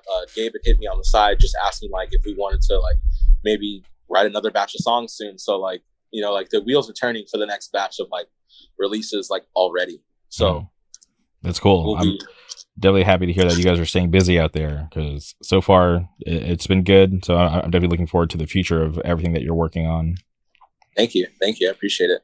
All right. And last thing I wanted to bring up, what you mentioned briefly earlier, I wanted to get to this like burger pop-up thing that I've seen you post before. I'm just curious, what that whole thing is about. Because when I look at the pictures of the burgers, I've definitely spent like, some time on Instagram staring at those burgers and thinking like, damn, this shit looks so good. They are so good, man. It's the best burger in Arizona, bar none, straight up. But it's Bad Jimmy's is a burger pop-up done by the other guitar player, Beautiful Ones, James Piazza. James, in playing in Beautiful Ones, his job has always been working with in restaurants, working in food, in the kitchen. And he worked with a very well-respected chef, a pizza chef, Chris Bianco. He does Pizzeria Bianco and stuff like that. It's in the food world, like it's everything. Like that dude is Chris Bianco is a legend. So James was working directly under him for a very long time. And they did a lot of great things together. He even moved to LA to like help him open a restaurant out there. He ended up getting plugged in. I think he was cooking for Jimmy Kimmel for a couple times too. James was, but he was just getting his stripes in the cooking world, like kind of really making a name for himself. And, he just took that and kind of came up with his own concept. Like he noticed I think in California, they were kind of having this, like in LA, they were having this, like this resurgence of like pop-up, like, or not resurgence, but like this kind of boom of like pop-up, like burger spots, like smash burger spots. And, he was inspired by that. He wanted to bring that to Arizona and kind of bring that here, because we don't really have something like that here. So he was like, what if I brought that to, the desert real quick and just saw how it went. And, he did, man, and it's been really successful. Like it's been really cool to see. Like I've been fortunate enough to like help him out a couple times. He's asked me to like pop in and help and roll up my sleeves and help out a couple times, and it's been a blast every time. But like that dude, he has huge things in the works with that company. I think he's in Texas right now. He's in Houston, spreading the good word of Bad Jimmy's burgers and fries. So like he's going hard with it. Hell yeah, that's awesome. I love hearing people just kind of getting this idea and then just bringing it to life and having success with it. Because because sure. I feel like sometimes people think that things that they want to do might sound like unattainable or too much of a reach, but you're never gonna know if you don't try. Absolutely, and he's going, man, and it's so cool to see. Like, I'm so proud of him. And I'm so happy for him because, like, again, man, like our lives were so chaotic at some point, and they were just getting so like stressful with like how we were living with like the touring and like barely being home and stuff like that. That like it's so awesome to see that like he's planted his feet and he's really doing something that he really believes in. That is also like setting himself up to like take care of himself, on his own. It's really cool to see. It's also really inspiring. You know what I'm saying? Like, I feel like right now in Arizona, like everybody is getting inspired by each other. Like, like the inspiration is just like everybody inspires each other. And I mean, that might not be accurate, but for me, myself, like I'm seeing everybody doing things and I'm extremely inspired by everything, like I just feel like there's so much greatness and so much talent in this state right now. And I can't wait for the moment where it's fully cracked open and everybody like fully sees it, 100%. Well, Anthony, this has been awesome. And like I said, I feel like this has been long overdue. So I appreciate you taking the time to do this. Cause like I said, it's rare to be able to talk to somebody from where we come from, and still, know them to be a part of hardcore and still doing stuff actively. So, like I said, I appreciate you taking the time to do this. But dude, I appreciate you asking me to do this. Like, really, like I genuinely appreciate it. I've seen you doing the podcast and like traveling and going to Hardcore Fest and really doing this shit, man. And to hear that you're booking shows in Orange County, like that's awesome, man. Keep going with it. Like it only gets cooler. You know what I'm saying? Like the more you put into it, the more you get back in. And I love to see you doing things like this, like keeping interviewing people within the scene, throughout the scene, like keeping that stuff going, man. It's awesome to see. I'm genuinely like happy and proud of you too, man. Like we both come from that same place, man. And it takes a lot to get out of there and to get to where we are now. And then just seeing you and your progression, like it's awesome, man. I'm happy for you too. Thank you for asking me to be a part of this. I really appreciate it. No, for sure. No, I appreciate the kind words. But before we sign off, is there anything else you would like to say? Listen to bands from Arizona, man. Listen to Skin Ticket, listen to War Prison, listen to Glixen. I don't know if I pronounced that right or wrong, but listen to Glixen, like listen to Hollywood Slasher, like listen to these bands from here, listen to Arms Reach, Free From Concern, like listen to these bands, man. They're good. They're good. That's really it. Gate Creeper and Get a Grip is God, For sure. All right. Well, thank you, Anthony. Thank you, everybody who tuned in, and we'll be back soon.